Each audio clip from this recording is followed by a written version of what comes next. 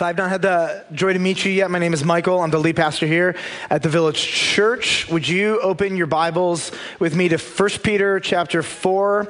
1 Peter chapter 4. Now, in my life, I have predetermined my responses should a number of specific heated circumstances come up. I would call these protocols. I have a set number of protocols in my life, and I want to share with you a few of them. I have protocols for when I am hit on. Rare, but yes, happened one time in 20 years of ministry. Let me tell you my protocol. My protocol is simple. Step number 1, leave, right? Logic, right? That's good. Step number 2, tell my wife. Amen? Step number 3, tell our elders. Like, that's the beginning. That's my protocol. Leave, tell my wife, tell our elders. All right. I have a protocol for when I am personally confronted on sin. It goes like this. Listen very carefully. Empathize. Number 2, document everything that I can that was said. And then number 3, leave and immediately tell someone who has authority over me in my life. That's it. Listen, document, tell somebody who has authority in my life. If I'm accused of disqualifying sin as an elder, let me tell you my protocol. Number 1, tell the whole elder team. Number 2, recuse myself. Number 3, offer my resignation. And number 4, submit to the process. Done. No questions asked. Like, these are decisions that I have made beforehand, because when you're in these heated situations, are you clear-headed? No. Am I clear-headed? Not at all. We make protocols for events or circumstances that are emotional and or threatening. Emotional and or threatening. So for example, you are on fire. Stop, drop, and roll. You're in a school and there's an active shooter situation. Run, hide, and fight. Yes. Now, in the active shooter protocol, let's just be really crystal clear for a moment. Do they want you to fight, then run? No, it's run. Hide if you can, but if you're not able to do that, then you go fight. Our friends out west probably won't totally understand this, but if there's a tornado, you go in the basement. Good job. If we make protocols for our physical body and our physical lives, if we're smart enough to do that, how much more should we have protocols for spiritual threats and danger? So 1 Peter chapter 4, again, open up your Bibles there.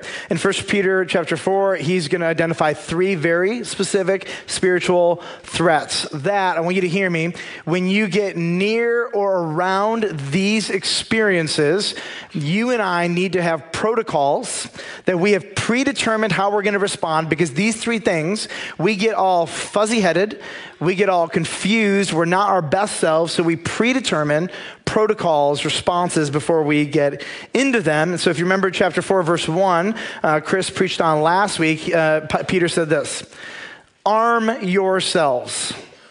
Arm yourselves with the same way of thinking. Now, do you have to arm yourselves when there's no threat?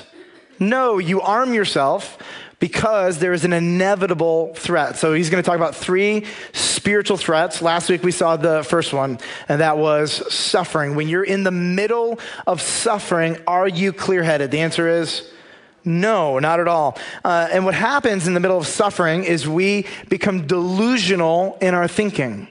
Delusional is when you start believing or thinking things that are not in alignment with reality. So in the middle of suffering, here are some of the delusional thoughts that we're tempted to have. One of them is, God is upset with me. Another is that God is not listening to me. Another is that God isn't with me. Another is that God is pushing me away. Like, we in the middle of suffering have all of these delusional thoughts. So before we even get to suffering, when we see it coming or when we find ourselves in it, we have a set of protocols, ways of thinking that we do differently. Now, the second and third threat we're going to talk about this morning. Here's the second threat: intoxication. And I think as we get into this, you're going to understand why this is actually such a big deal to Peter and to his audience. Intoxication is an invitation to numb out the pain of this life and to miss what God is actually doing. It's this invitation that the flesh and the culture put before you to say, you know what, like you don't have to feel or face any of this at all. And in the process of doing this, we completely miss what God is doing. The third threat is sexual immorality. And this is the invitation to indulge our never satisfied flesh despite the cost to our soul. Now, if I were to have everybody raise your hands, don't do that. By the way, this is going to be what's called rhetorical, which means you don't answer. If I were going to tell you, has suffering tripped you up spiritually and led you down a delusional way of thinking, even if just for a day or two, the vast majority of you in this room would be able to say yes, because life is hard. I've been tripped up by that. I was not prepared. I was not armed. I was not ready to deal with that. If I were to ask most of you, have you struggled with or been around and been tempted to intoxication through various substances to numb out the pain and the reality of your life and what's all around us? The vast majority of you in this room would raise your hand and say, yes, I have engaged. If I were to ask all of you and you were to be bluntly honest, how many of you have been intoxicated in the last year? And I don't mean just had a little something. I mean, numbed yourself out to the point where you are not sober any longer. Probably more than half of you in this room would raise your hand to say, in the last year, I have been mentally intoxicated as a means of actually running away from life and what's really before me. Sexual immorality. If we were to raise our hands and say, how many of you have been tempted towards sexual immorality in the last year? Almost every one of you would raise your hands. I mean, these are three threats that are constantly coming after us, and they're lures enticing us. And what Peter's going to do is he's going to go directly after these things in a way that I think is going to be really, really helpful for us. Look what happens in verse 3. Here's what he says. For the time that is past suffices. You've had more than enough time, by the way, for doing what the Gentiles, that's his theological way of saying non-Christians, for doing what the Gentiles, the non-Christians, want to do, living in sensuality, passions, drunkenness, orgies, drinking parties, and lawless idolatry. Is Peter afraid to address any subject? Not at all. I want to focus your attention on this last phrase, lawless idolatry, because I think it really actually wonderfully summarizes all of it. If you were living in this time, you were a Roman, most of the Romans were engaged in temple worship to some degree or another. And as we've talked about in the book of 1 Peter, what you find in these contexts is that the priests and priestesses would actually offer you to be intoxicated and to sexually indulge so that you could be closer to the gods. It was actually an act of worship. And so lawless idolatry, literally in the practice of their idolatry, there were no substance or sexual rules whatsoever. It was literally lawless idolatry. And lawless idolatry promoted two very specific things, particularly in the temple system, that most of these people pre-Jesus would be semi-familiar with. Number one, they promoted intoxication through substance abuse. It wasn't just alcohol. They had various other drugs. They would use these things to, again, help them grow closer to the gods. But number two, they promoted sexual immorality. And I want you to just process this through cult prostitution, pedophilia, orgies, homosexuality, and more.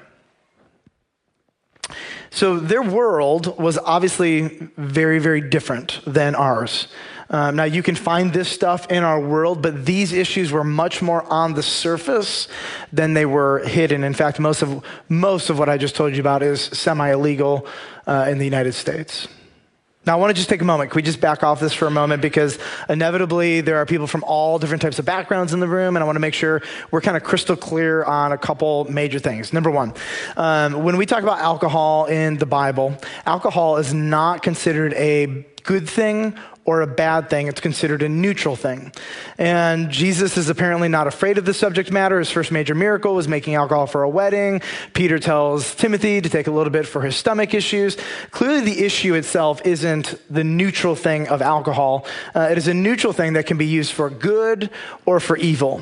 And so you have to understand, Peter's not a hyper-fundamentalist of the 21st century vibe, if you will, okay? That's not his issue. His issue is not with substances per se, but with intoxication, where we cease to become sober-minded. I want to compare this with sexuality. Sexuality is not a neutral thing or a bad thing. It is a good thing. It is a God-designed thing. It is a God-infused thing, a God-sanctioned thing. It's a very good thing. And you're actually going to notice in the Bible that when good things are taken by sinners and used to do bad things, the vocabulary moves from just like sin bad to perversion and abomination. The vocabulary gets much more intense when good things are taken and used for sinful things rather than neutral things. And so God gets very, very, very serious about any good thing that is perverted and used for bad things. So for example, God made marriage. It's a good thing. And if you want to see God get really emotional in the New Testament, okay, around sexuality and marriage and the marriage covenant, it's a very emotional subject matter for God.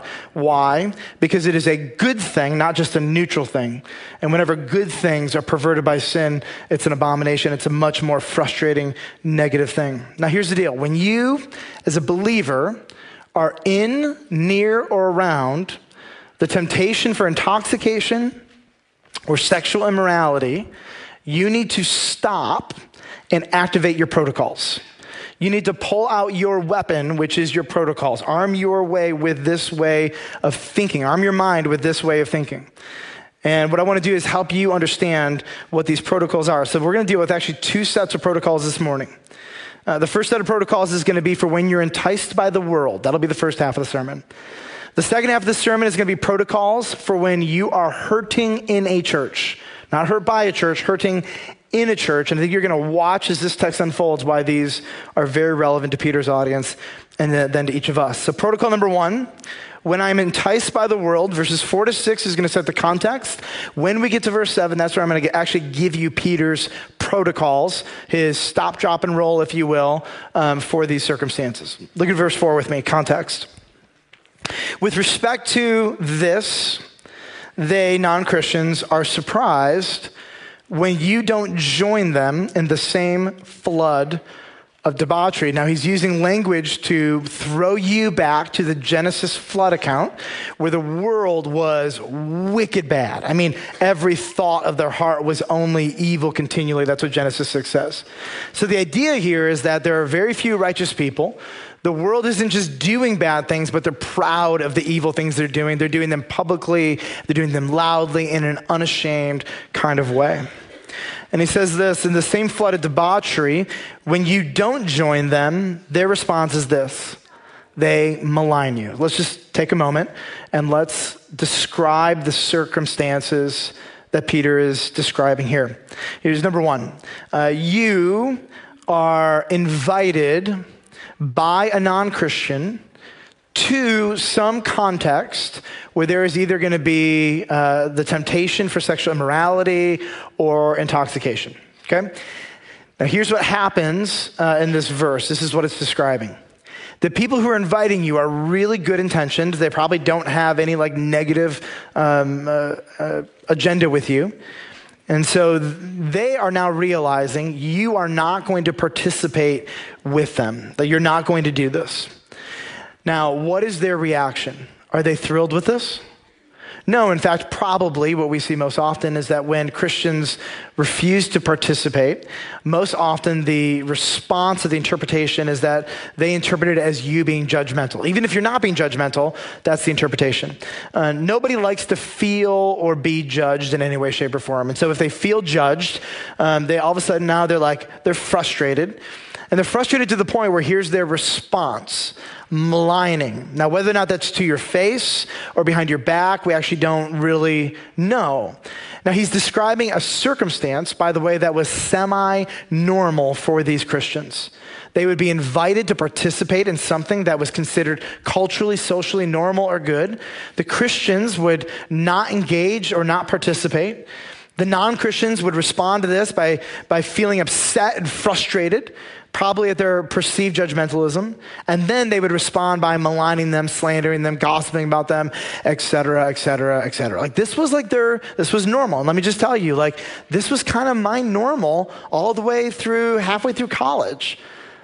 Like this was just normal. And for a lot of you guys, so like I'll be honest, people don't really invite me to these parties anymore. They hear that I'm a pastor. They have a hunch that I'm not going to go like do this kind of stuff. But most of you in this room, you don't work for a church and you're not pastors.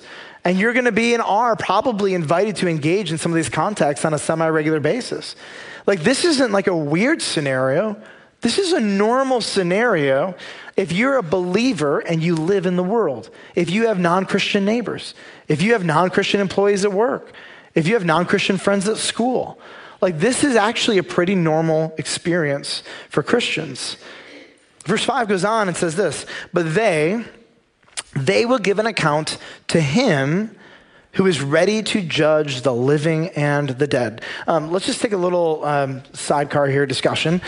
Is it okay ever for Christians to judge non-Christians? And by judge, I mean to look down on them with a condescending attitude. The answer is no, right? Now, do you ever want to? The answer is yes, but is it guilty? Yeah, thank you for Jesus. But is it ever appropriate? The answer, of course, is no, because that's actually not our job. That is God's job to be the one to condemn those who will not repent of their sin through faith in Jesus. I want to show you 1 Corinthians chapter 5, verse 9, because for some of you, this is actually a brand new concept and way of thinking. I want to make sure we're all on the same page.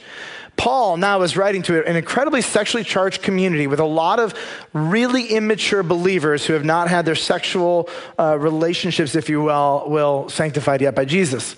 He writes to them, I wrote to you in my letter not to associate with sexually immoral people. And at this point, you're like, well, where do I go? Because everybody's sexually immoral. He said, not at all meaning the sexually immoral of this world, or the greedy, or the swindlers, or the idolaters, since then you would need to go out of the world. In fact, like your job is to rub shoulders with the world, to be friends in a sense, in a way where you have the ability to get to know people and to love them well and to serve them. Like the world does not need to be this big, scary place to you, right? Here's what he's saying. He goes on, and he says in verse 11, but now I'm writing to you not to associate with anyone who bears the name of brother, meaning they call themselves a Christian. And the idea here is of not just one-time struggle, but of a repeated, unrepentant, like no sorrow for sin kind of way. If he's a brother, if he's guilty of sexual immorality or greed or is an idolater, reviler, drunkard, or swindler, not even to eat with such a one. Because the person who bears the name of Christ and then just lives in unrepentant sin, constantly not caring at all, is an embarrassment to Jesus, misrepresents him, tells lies to people about the gospel. It's just not a good thing.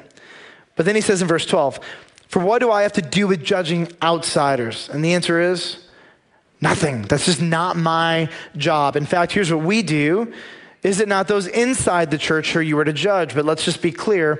There's even a protocol for how judgment happens within the body of Christ. There's an authority structure. We just don't go judging people with condemning, wagging fingers. That's actually not the way it's designed to work. Let's go back to 1 Peter chapter 4, verse 5.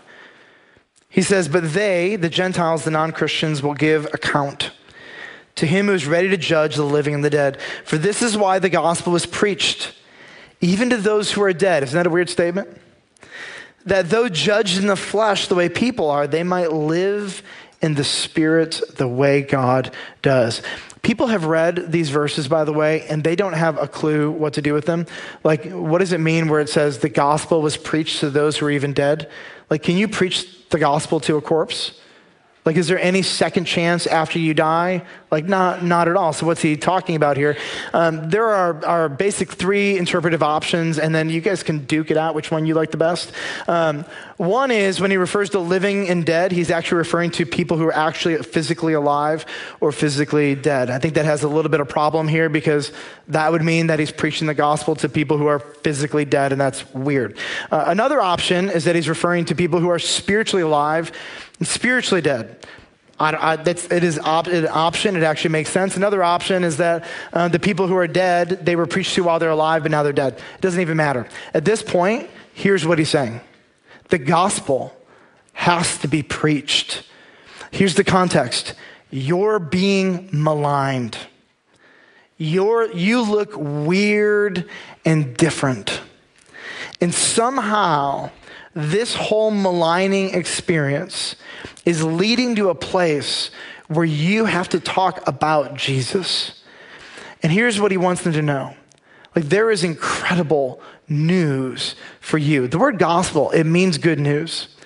I want you to imagine that there's this person and they are numbing out the pain of their miserable life through substances and intoxication on a regular basis. And they come to you and they say, hey, you want to join me? My life's terrible. Why don't you come with me? Now, here's the deal. You have really good news for this person. I do have incredible news. You know the hopelessness that you feel, the powerlessness over this substance that originally was just self-medication, but now it's begun to consume you and control you? You know all of that? Like, there is power. There is actually power to overcome this. There is forgiveness for all the terrible things you've done, all the relationships that have been broken because of your overindulgence in these things. The marriage is lost, the relationships lost, the children disappointed, all the things, all the costs for this stuff. Like, you've got really incredible news for every person who has given their life over to repeated intoxication and sexual immorality. And any correspondence that we have in the context of this maligning, somehow, in theory, should be able to culminate with the opportunity to share not news of condemnation to them, but news of hope, good news of power to forgive, to redeem, and to overcome. All right, let's get to the actual protocols. When I am enticed by the world, step number one, I know this is going to be like mind-numbing to you, but decide beforehand. Step number one, walk away. Did anybody's brain just explode? Because mine just did. Verse 7, the end of all things is at hand. Therefore, be self-controlled. You've heard me say this again 1,000 times.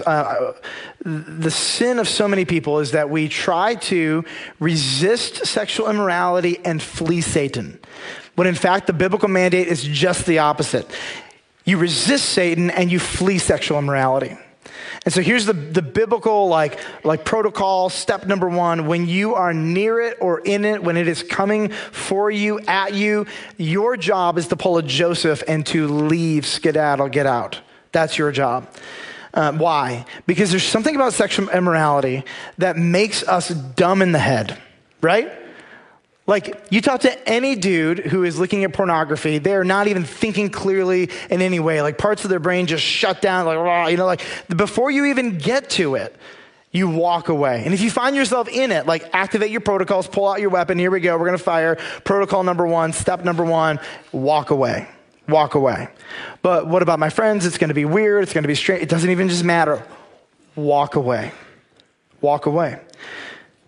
The opposite of self-control is flesh control. There are going to be one of two things controlling your behavior. One is going to be your mind. The other is going to be your body. Let me put it on the screen so you can see it this way. Our body does not tell our mind what to do. Our mind tells our body what to do. Our body does not tell our mind what to do. Our mind tells our body what to do. In the world, they have one simple protocol. Do what feels right. Their body tells their mind what to do, and then their mind aimlessly follows. But in the church, the people of God, with the Spirit of God, informed by the Word of God, we rise above this. Our mind that is being transformed by God's Word, we have a set of protocols, and we tell our body what to do. We are not slaves to our body. So let's just be honest for a moment. The more you indulge in a substance or sexual immorality, right, the weaker your mind becomes and the stronger the addiction or your body becomes, correct? So if you've been drinking for years and years and years and years, is it harder for you to overcome alcohol? The answer is yes. If you've been looking at pornography for years and years and years and years and years, it's going to be harder. But I want you to hear me, and I want to put this on the screen so you can just see this. Even at its weakest, the resolved mind is 2x more powerful than the strongest fleshly impulse. Let me prove it to you. You have the ability to have self-control apart from the Spirit of God, let alone the power that he gives you with the Spirit of God. I'll prove this to you. You sit down with somebody who's addicted to pornography and they say, I just can't stop, I just can't stop, I just can't stop. Let me tell you what the real problem is. They don't believe the consequences are great enough. Because if they did, they wouldn't. So if I went up to somebody and I said, I've got a gun to the head of everybody in your family, and the moment you look, every trigger is pulled, will you do it? No way. Magically, you have self-control. What's the difference? The cost is now great enough. Here's what I've learned with most people.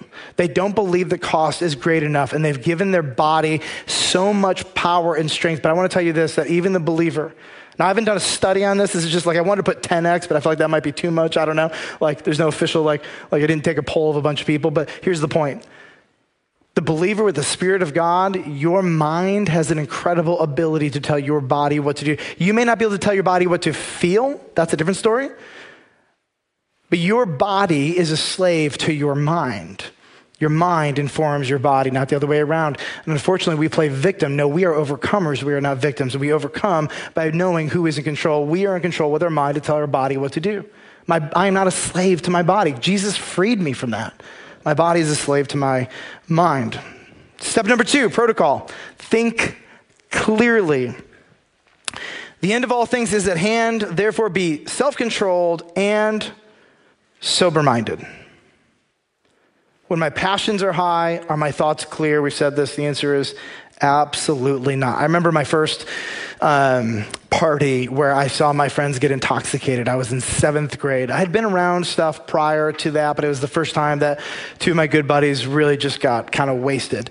And I sat there the whole night and I watched them throw up.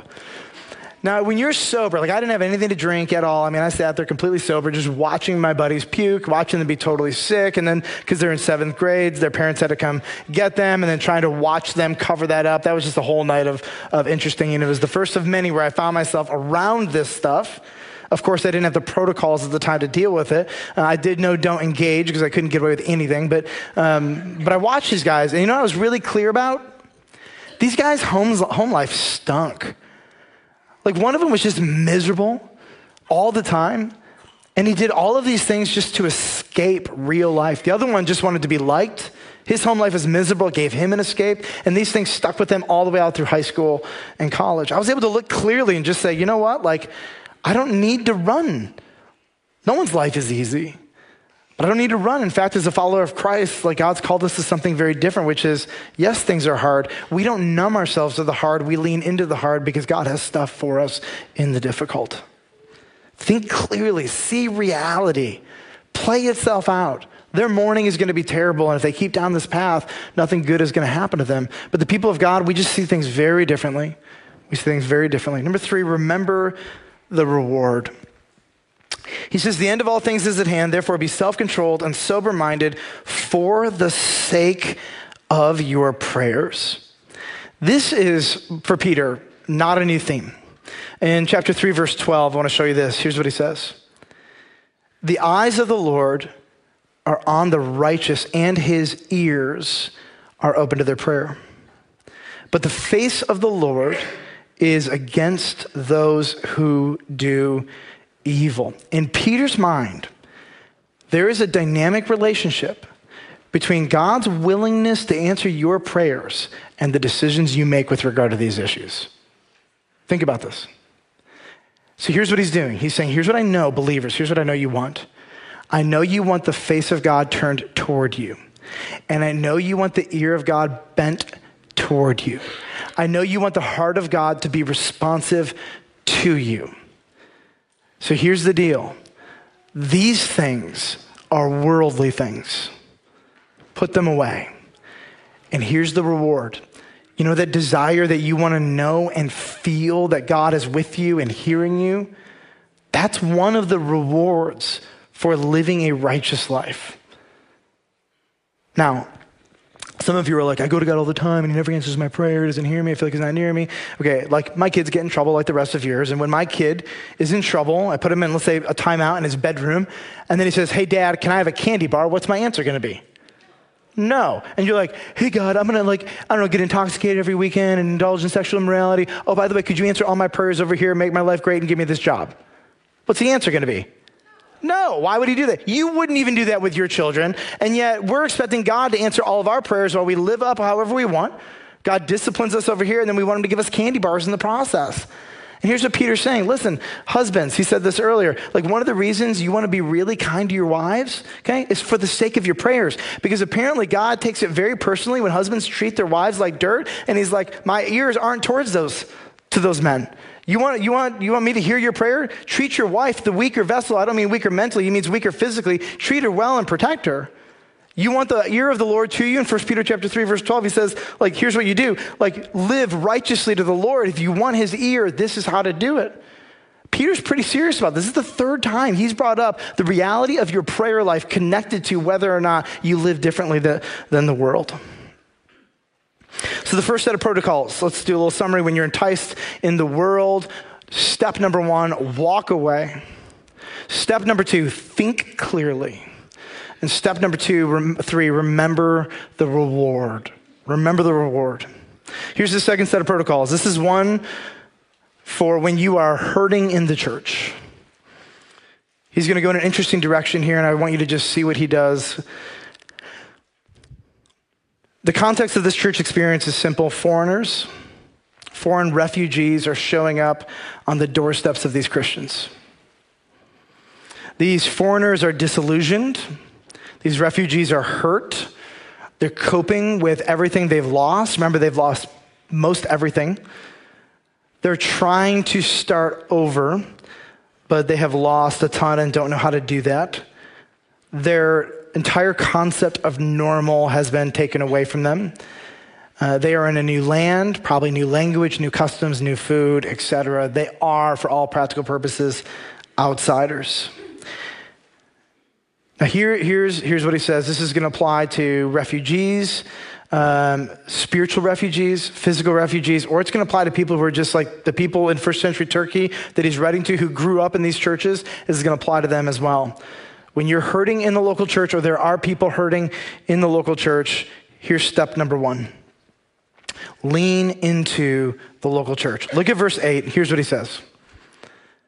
Above all, keep loving one another earnestly, since love covers a multitude of sins. Here's my question. Peter, why this exhortation in light of all the turmoil?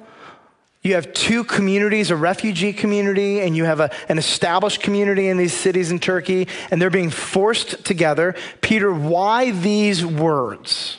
Why this exhortation? Stats are out. If you are married and your child dies, statistically, you are way more likely to get a divorce than had they not. In fact, the lowest numbers are 16% higher. In fact, the numbers are actually like coming, I'm trying to be conservative with that, but they're a little bit higher than that. So here's a huge threat. If you are married and one of your children dies, the chances of you and your spouse divorcing go up radically and immediately. Why? Because something happens that when we feel pain and hurt and discontent, what we end up doing is taking this out on the people who live in our homes. So for example, your husband, he goes to work, he has a terrible day. Who does he take it out on? The wife and the kids.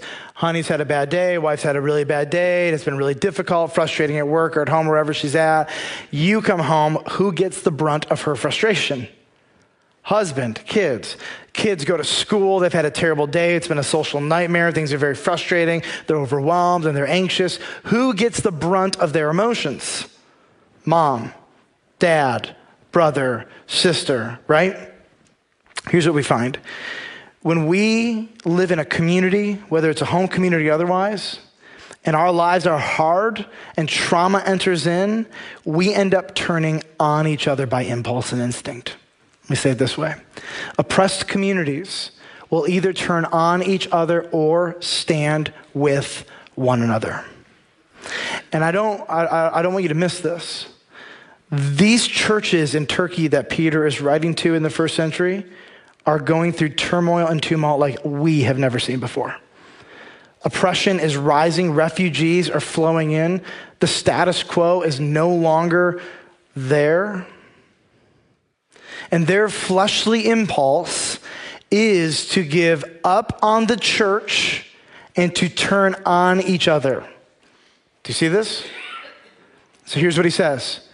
Keep loving one another earnestly. Why? Because your temptation is going to be to give up when things are hard. Keep loving one another earnestly. And then he says, since love covers the multitude of sins, like what would be these multitudes of sins and irritancies that could possibly happen? Have you ever noticed that when you have had a hard day or a hard week, even the little things drive you a little bit nuts, right? Like you come home and you're frustrated and the TV's on too loud. And you're like, for the love of God, turn down the TV, right? It's like a TV, it's on normal volume, but everything to you is heightened in this moment, right? And so here's what you have to understand, that people who are under immense pressure and stress, they're irritated by a lot of things. And now you have different communities coming into one community. They have different doctrine and different practices. And they probably came from Rome where they had a different church and music style. And now they're in Turkey and they're like, why are you doing the song that way? And here's the way we do it. There's a better way. And you can imagine the irritancy or the irritabilityness of these communities coming together and the stress of their status quo in Turkey now being turned upside down. So he says, lean into the church, because your temptation is going to be to lean away and to turn in on each other. And it's hard. There's no doubt it's hard, but lean in. Step number 2, joyfully open your home. When things are hard, we retreat to our home. We lock ourselves in, because if you open up your home, what naturally follows? Your heart. Does it not? Here's what he says. This is to the refugees as well as to the people who lived in Turkey before the refugee crisis.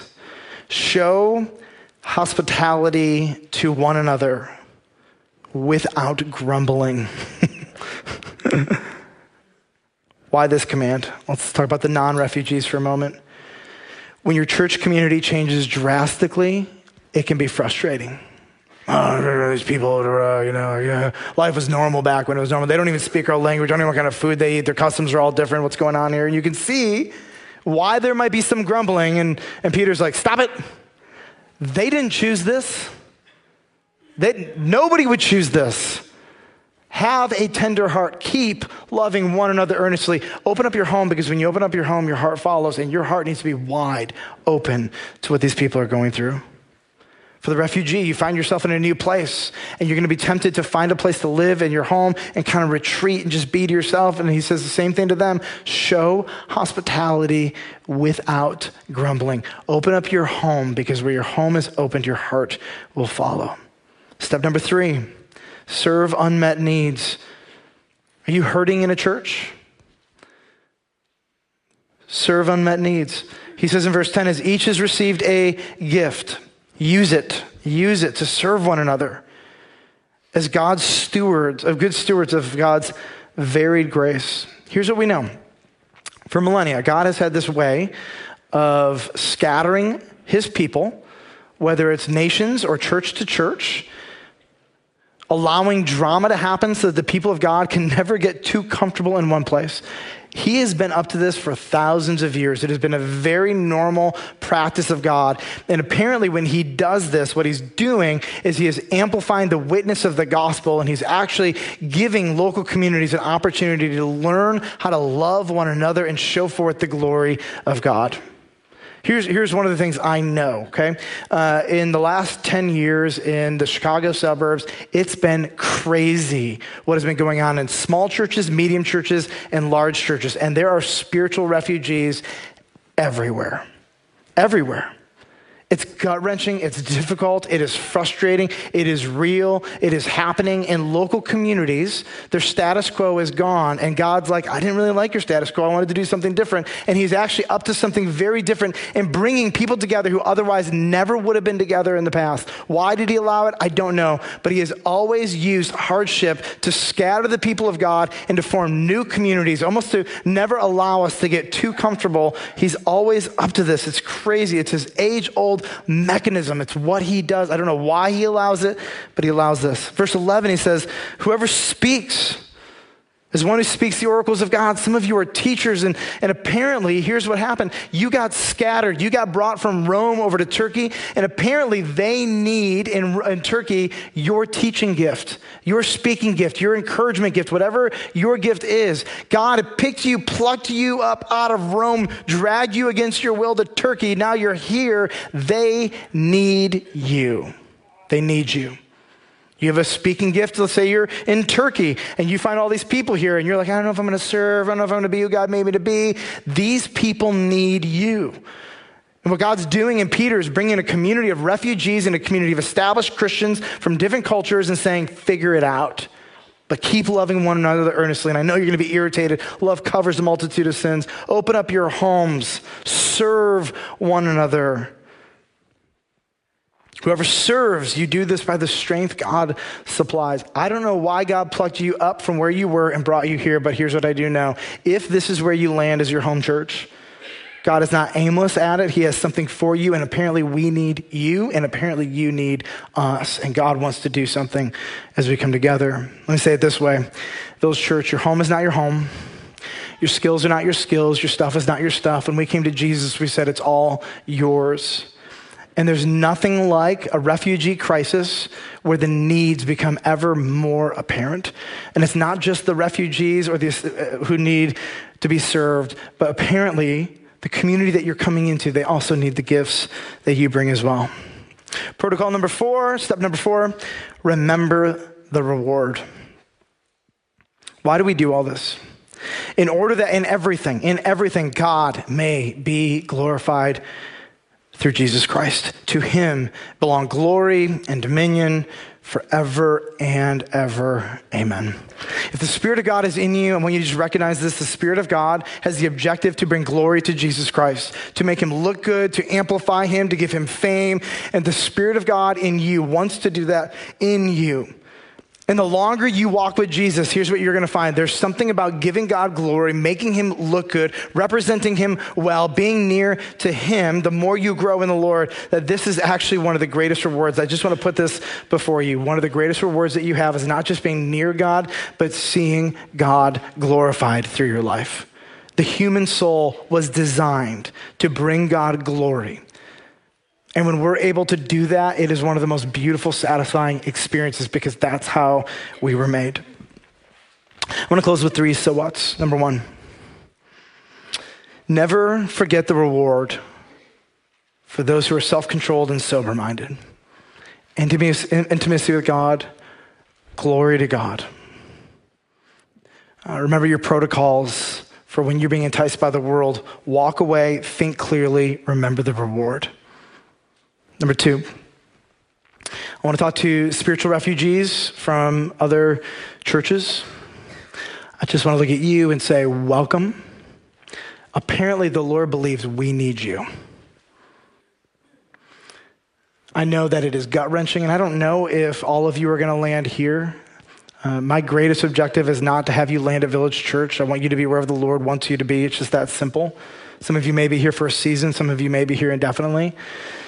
Whatever it is, I just want to look at you and say, we're so glad to have you. Our heart is broken over what you've had to go through. But I'm looking at this room, and I think 99% of us in this room weren't here when it started, which means the vast majority of us came from some circumstance where we had to leave one place and come here, or some of us had the privilege of coming to Christ, and this is the first church we've ever had. But the vast majority of us in this room understand what it means to be hurt, understands what it means to be a spiritual refugee and to not have a church home. And I just want to encourage you, God has made you to lean into the local church.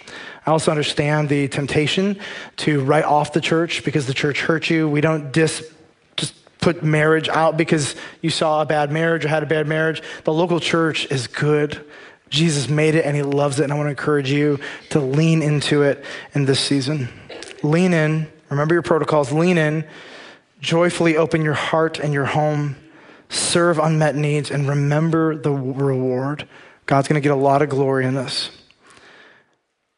Finally, number 3, Village Churchers who have been here a while. The Lord is up to something. The last 10 years for every church I know have been crazy. The next 10 years are going to be more so.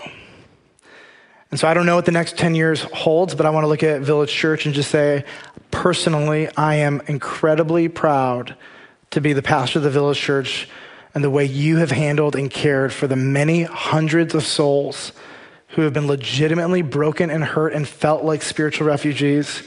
I could not be more proud, and you guys have been an incredible encouragement to me and light, and I know that many people have come through this church and they've been able to experience healing.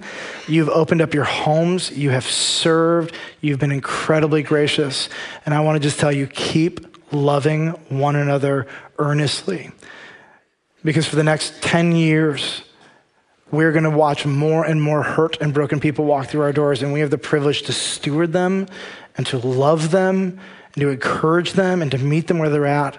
Open your home, open your heart to them, serve them, and help them do the same. At the cross, I don't care where you're from, what church you got saved in, what church you go to now. You might be visiting with family and friends or just checking us out for one Sunday. Whether you're an actual refugee, which there are some in the room, whether you're a spiritual refugee, or whether or not you've been at Village Church since you were born, which some of you have, one thing binds us together, and that is faith in Jesus. It is the cross that unites us. We are bound together by the same Spirit that is in each one of us through faith in Jesus Christ. So in just a moment, we're going to celebrate communion. I want you to remember in this time that this is what God is up to. God is up to taking people from all different cultures and languages and nations and backgrounds and even centuries and bringing us together as one people who have placed their faith in Jesus and have him in common.